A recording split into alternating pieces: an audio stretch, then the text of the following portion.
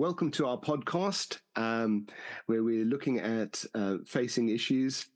And we are Faces, a Luton-based Christian and Muslim charity working to strengthen resilience within faith communities against child sexual exploitation and other forms of harm. And with me, I've got Lucy Shuker and Peter Adams, and we're going to have a look at the independent inquiry into child sexual abuse that was initiated by Theresa May back in 2014, but has only been released more recently in October this year. I've read through as much of the report. It's 400 pages long. I've read through 100 pages of all the survivors' accounts, and I love the way the report's been done. It puts the victims' voices right up front. And it uses those victims' voices to break assumptions and to break through on narratives that we might otherwise gather about child sexual abuse. I'll read some of the harrowing statements from this report just as a bit of an introduction into this and help set the ground for our discussion. A couple of things from the report. The report is based on 7,300 victim statements that are part of the Truth Project, which was a project initiated to help those voices be heard. And so the language and everything from that comes from those victims and is rather stark reading. And I think in terms of trying to make an understanding of it all, those statements are incredibly powerful, but also break assumptions. And I think one of the areas of this is in the years I've been involved in helping protect churches and places from child sexual exploitation and those kind of things. The narrative changes and the scene changes. It's not a static thing that you can just handle once for all. It's got to be continually moving. And here's some of the quotes from the report. There are nearly 13 million children in England and Wales. Each of these deserves to be protected from harm.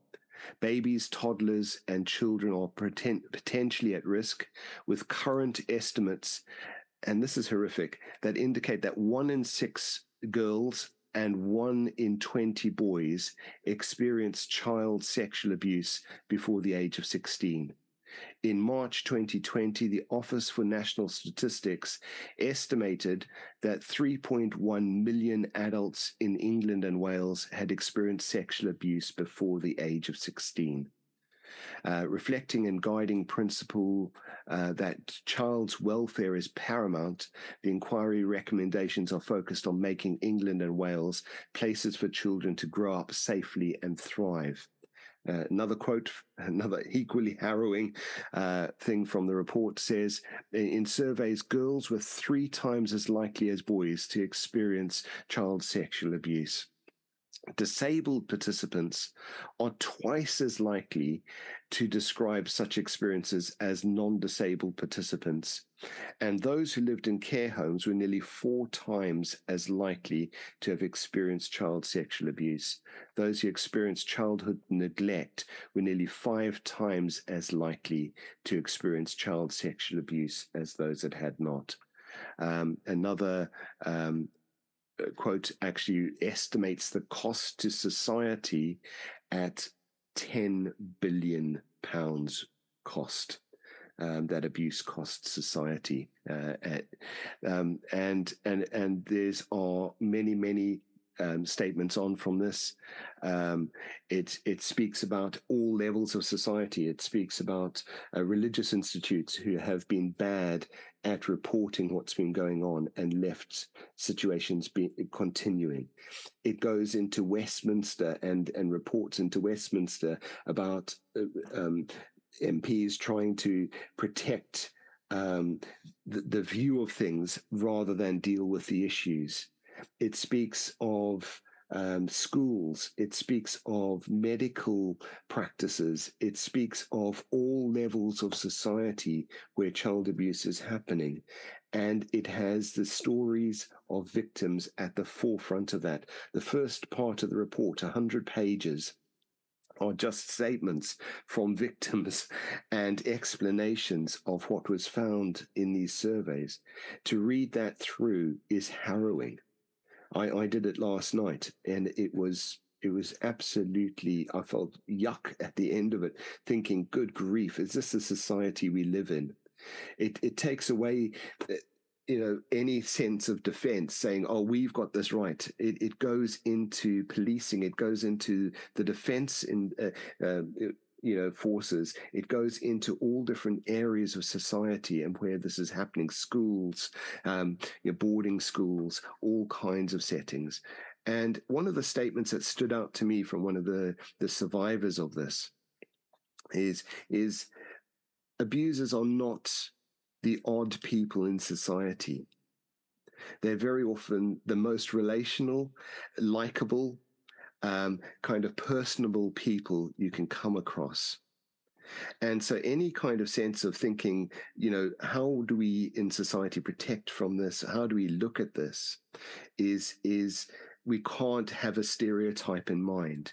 We've got to approach it in a different way. So there's a lot of recommendations from the report. Hopefully at the end of this podcast, we'll look into some of those. But FACES was initiated to tackle some of the false narratives in the area of child exploitation. And so I think as a body, this is an encouraging report for us, but also devastating because it shows nothing's changed too much. There's still a need for things to move forward in this. And so I've got a panel of experts. I've also been joined by Melissa, who's on staff here with FACES with me. And I'll just open up the conversation and just see, what do you make of this report? How do you think it's been done? And basically, what do you think we've got to learn from it? And I'll just open up to whoever'd like to dive in first.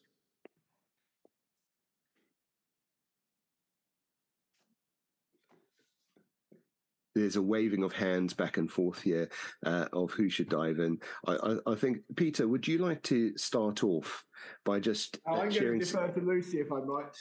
Oh, okay, but I was just going to ask from the church point of view, because you're involved with the Diocese of St Albans into some of the Church of England National Synod. I just wondered, are there things there that have been building towards this report that you'd like to bring in? Everything you've said, Nigel, is absolutely right. I mean, the way the inquiry took place was that they focused on a number of separate institutions, and one of those was the Church of England. And then this report that you've been summarising is the final report on the whole process. So it summarises 19 reports or so. And as I say, one of those inquiries was on the Church of England. There were 2 reports on that. It came out in 2 parts. But there was also a report on the Catholic Church and a second report on some of their institutions. And then there was another one on other religious institutions. So actually, religion has been a key focus. And I mean, that is shocking. And that's really, that's the particular focus of FACES, is actually the way that abuse has so often been hidden behind religious structures, and that faith has often been used to sort of cover up and almost sometimes justify it. And I mean, so what you've just summarised is so right. But reading the 2 reports on the Church of England, one of which came out in 2019-20, the other one came out last year. I mean, it's shocking. I sat through probably 2 to 3 weeks of the inquiry online over the years, and then I've been involved since in speaking out, in speaking to issues within the church structure, within the General Synod of the Church of England, being one of the lead voices on safeguarding in that. And Yeah, I mean, I think what the report does is it changes the whole focus. I mean, professionals like our friend Lucy, who'll be talking in a minute, I'm sure, have urged us regularly over lots of years to be child focused, in our focus on child sexual abuse and exploitation. But what this report has done is solidly, at a national level, move the ground onto a child focused approach to it. Previously, it's been institution focused. It's been essentially about defending institutions, and that's really what that's the shocking thing. When you look at a faith organisation like the Church of England, it should be about bringing love and care to people, and especially the vulnerable, especially children. But the structures have been there to defend leadership. The culture has been one that has defended leadership in institutions, not the vulnerable, not the children. And so this report has solidly moved that. And that's why it's very harrowing, because it uses the voices. Well, not in most cases, these are not children now. You and I know one of the people who reported to the Truth Commission, and their report was more than 50 years ago. And that, there are so many like that who, after many years, 5, 10, 15, 20 years and more, have now been able to talk and be heard in a way they've never been heard until now. And the whole process has been one that has allowed that. And those voices have been captured, and we must respond. That's fantastic, Peter. Some great points there. And I think, the voices being heard means so much to the survivors. Yeah. And that's come through in the report as well. Lucy, I saw your hand up there. Do you want to dive in? Yeah, I think just to really affirm the same thing, I think we know from decades of research and where we have been able to listen to survivors already, that being heard but ignored, or not being heard, or being then blamed for what you've said, being excluded, not achieving any sort of sense of justice or recognition, or for it doesn't stop. You tell someone and it doesn't stop. That is such an abuse on top of the abuse, that those you trust, for whatever reason, do not intervene, they don't tell anyone, and they don't protect you. And I sort of have that feeling of don't move on too quickly from the profound discomfort of identifying with the adult who hears but doesn't hear, who sort of feels something but then too quickly moves on. And I think I agree the structure of the report is really helpful, because it shows you what it looks like. When the first thing you read is not adult language, institutional jargon of what we should do and what we've heard, but it's just the voices of all of those. I couldn't believe 7,000 people, the time we have taken. I'm really grateful, although it's slow, and it's sometimes probably been frustratingly slow, the time it takes to really listen and carry on listening and not rush through the discomfort of listening to the solutions is so important. So the structure of the report really emphasizes that, but it is profoundly uncomfortable for us to acknowledge that, to ask ourselves first, why wouldn't I act? What would prevent me from acting on what I've heard, or what would cause me to kind of look away in some way? I suppose the challenge in all of this, whatever part of society, and whether it's within our families or within our institutions, professional, wherever we sit, I just hope that we spend a good amount of time in this kind of listening. And it just so happened that yesterday I was reading a small document that someone had written that was a bit of a really, it was a from a faith perspective, why should we prioritize children and young people in our churches? Or why should we prioritize thinking about their needs or having them in our churches? And one of the points that was made was about having children in the middle. And this person had just sort of talked about a story in the Gospel of Matthew where the disciples come to Jesus and they say, who's the greatest in the kingdom of heaven? And it says he called a child and he put the child in the middle of them. And he then goes on to say, unless you change and become like children, you won't experience the kingdom of heaven. And if you welcome a child in my name, you welcome me. Mm. And that's sort of ringing and resonating with me, that if you listen to these voices, for those of us who see ourselves in that particular faith, if you listen to these voices, you are listening to me. And it's very, to put a child in the middle and to see the disciples' resistance, like they don't belong. We're having another conversation. They don't belong here. I just hear all those reasons of, the things that the report said. This child's responsible. They were seductive. We don't believe them. We don't know. It's too hard to prevent this, or like the endless kind of tying ourselves in knots. It's not easy. I'm not saying that knowing how to respond is in any way easy, but I just sort of hear that challenge again of like, whatever it means to read this report, it's a bit like that moment of Jesus putting the child right in the middle of the adults and saying, look, listen. Mm. Yeah, could I bring you in here, Melissa? So thanks for that, Lucy. Some great points there. I think we're going to have several stabs at this subject to number of podcasts to try and get it covered in the time available. But Melissa, would you like to come in? Yeah. Hi, everyone. Can you hear me okay? I know we haven't.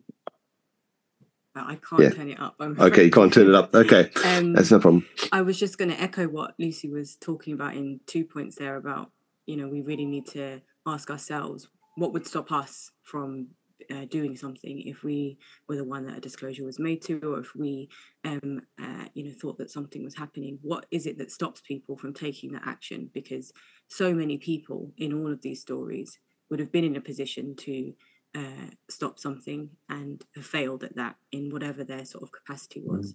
And then also the story that you just shared, Lucy, reminded me of one thing I wanted to bring up about our attitudes towards children, which is one thing that's obviously talked about in the report, how we historically talk about or view children and don't respond to them in a way that seeks justice, but actually can put blame onto them or suspicion onto them. So I think that focus of actually thinking about, who are we centering here, and what are our views of children as a whole and as a society?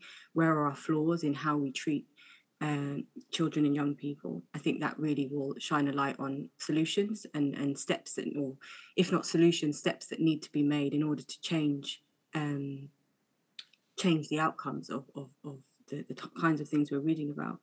And I think those attitudes that we talk about and that we talk about a lot in our Faces work, obviously that also speaks to why there are so many differences in disparities between boys and girls, disabled and non-disabled children, and those in care homes, those who experience neglect, why there is such a difference in the levels of abuse that people in those groups might experience. And it again relates to our attitudes as a society and as different institutions, and our attitudes that are linked to that specific part of their sort of experience and identity. So unpacking that is a really sort of crucial part to stop it from continuing and to stop having another inquiry in so many years that really shows the breadth of the problem again. Yeah, thanks, Melissa. They're very wise words there. Learning from these things is so important, and that's why we really need to look at this report. It's got a huge scope and brings a clarity with it. I just think if I go to Peter first and then to Lucy, would that be all right? Yeah, over to you, Peter. Melissa's point there about what I think really focuses it down. What would we do if somebody comes to us and reports? And I wanted to pull out two instances. One that's actually not in the report, but which I know is in the report, but I haven't got the quote before me. I sat in a meeting about 3 years ago where the initial report on the Church of England was going to be reported. And it was a group, a sort of a subsection meeting together. And the response was, well, we need to be really careful how we do this because we do not want our response to tarnish the reputation of the church. There are occasions in my life where I am inclined to lose it. And on this occasion, I had to restrain myself physically from jumping up and saying, what on earth are you saying? Have you look at yourself in the mirror? What does this communicate? Those of you who can see me can see my anger even in saying that. But the report has lots of instances of that. I just haven't got one in front of me. But I also, Melissa spoke as a Muslim, but she speaks as a human being, actually. And that's what we're finding in Faces. So often, our voices are those, actually we speak as humans, but with the compassion that is drawn out in us through our faith.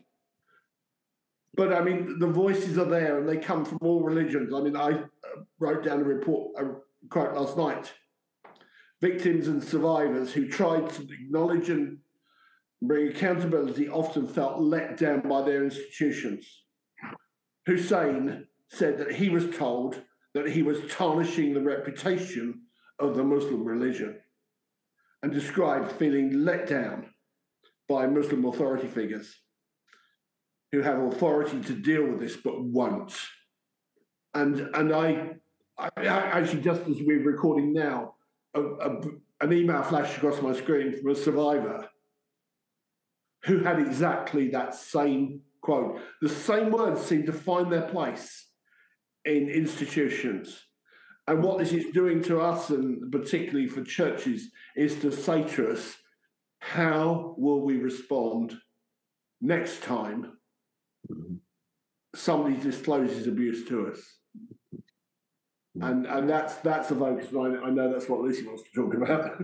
Yeah, and I think one of the thanks, Peter, and your anger is justified there, and I'm sure would be helpful to many. Also, looking at it, it was interesting. Some of the healthcare abuse was higher than church religious institutions, which actually, if you listen to the press, you'd hear a different story, which is really interesting in the report as well. Over to you, Lucy. Well, yeah, I wanted to briefly say something about this recommendation about mandatory reporting, that it would, a recommendation that legally those in positions of trust or professionals, if something is said, there's a disclosure made and you don't act, that would be illegal. And I know there's lots of debate about that as a law and as a way to kind of address this. But what struck me in listening to Alexis Jay, who's the chair of the inquiry, just very quickly go through three of the headline things to come out of the inquiry. The frame before she began speaking said, why mandatory reporting? And very simply, her response was, because when we listened to survivors, those who'd been abused as children, and said, what would have made a difference? This is what they said.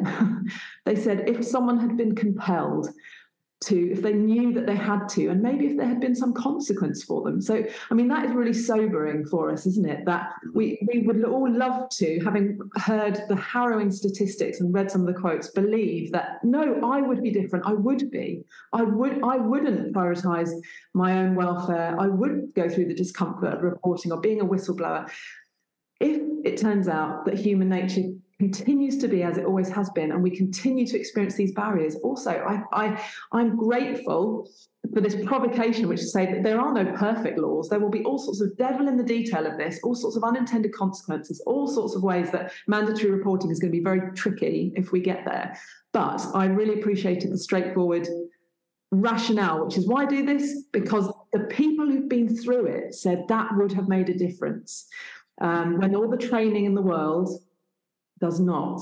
And I think we need to really, if we're thinking about what we feel about that, we need to really listen to that. And maybe just briefly, before I let others move on and wrap up. When I was hearing your anger, Peter, again, what I was reminded of, a different story that I find inspiring and challenging when I'm thinking about what faith for me, how does faith for me provoke, challenge, try to draw me into responses in this space.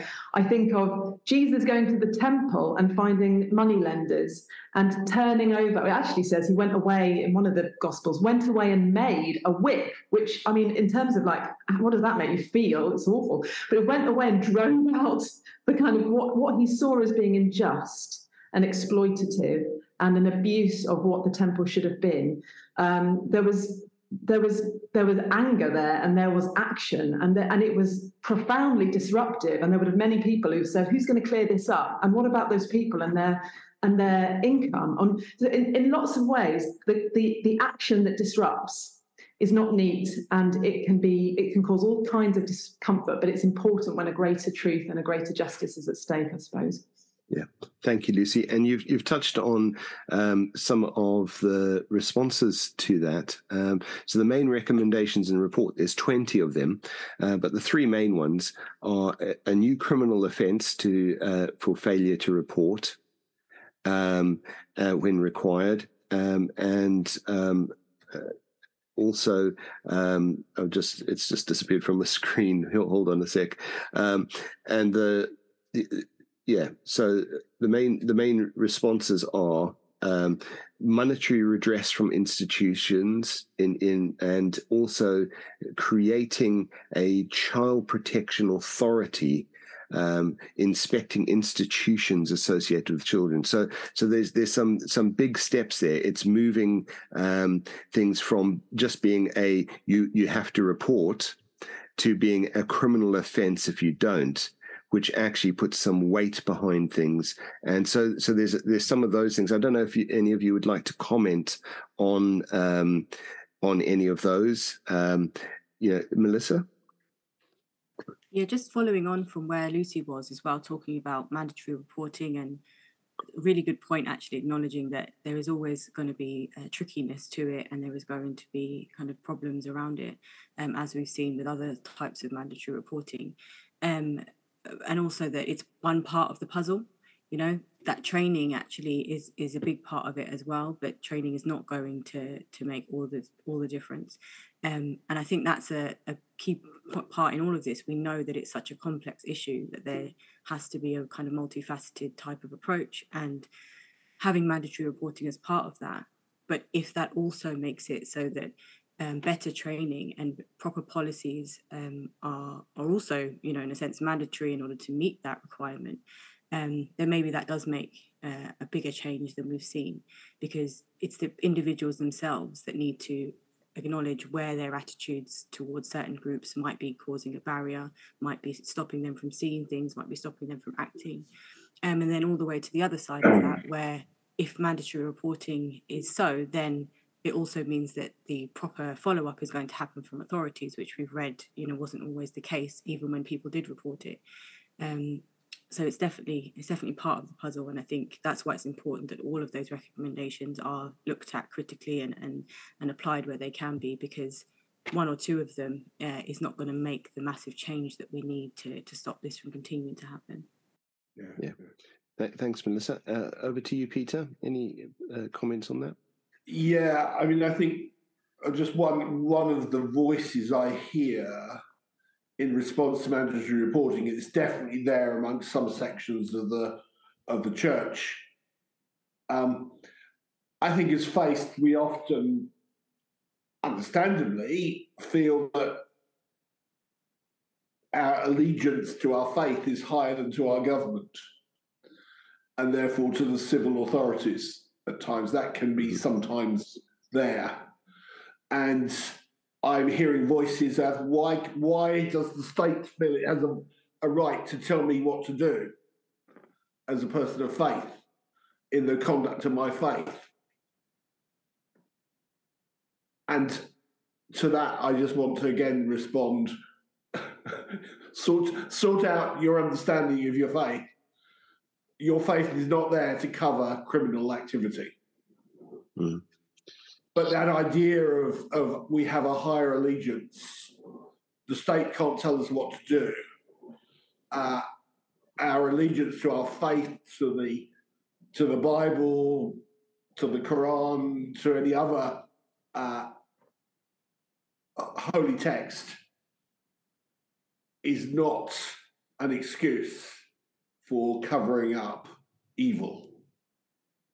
And we just need to be really clear on that, I think. Yeah.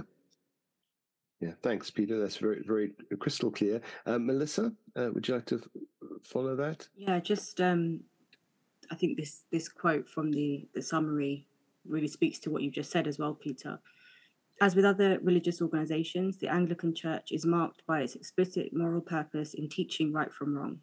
In the context of child sexual abuse, the Church's neglect of the physical, emotional, and spiritual well-being of children and young people in favor of protecting its reputation was in conflict with its mission of love and care for the innocent and vulnerable.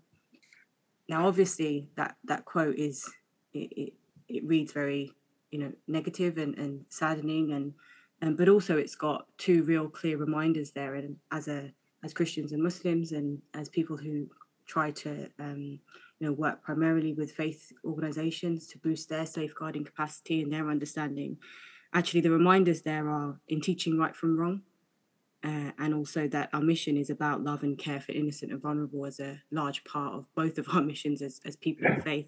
And so remembering that and speaking into that, and reminding ourselves and the organizations we work with that is what we're about, and centering that in our search for solutions to these problems and how we respond to these problems, I think is really key, because we do believe that we have a lot of answers in what our religion teaches us.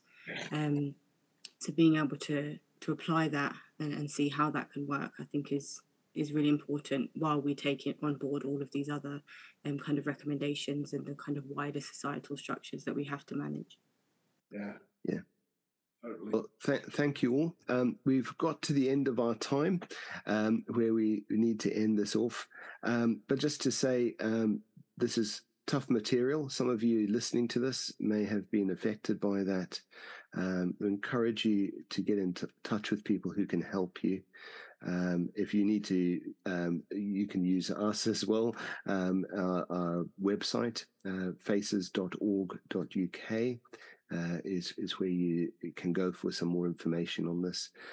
Also saying that we're going to follow this podcast with a podcast on the Trojan Horse, which is a podcast done by the New York Times.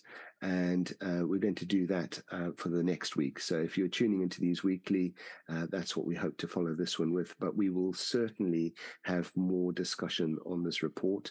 We haven't touched on any of the racial aspects of that are raised in the report. And there's some of those things we can get into much deeper and look at the balance of and even question and look at. So thank you all for your comments. It's been a wonderful discussion this morning on a very tough subject. But thank you once again.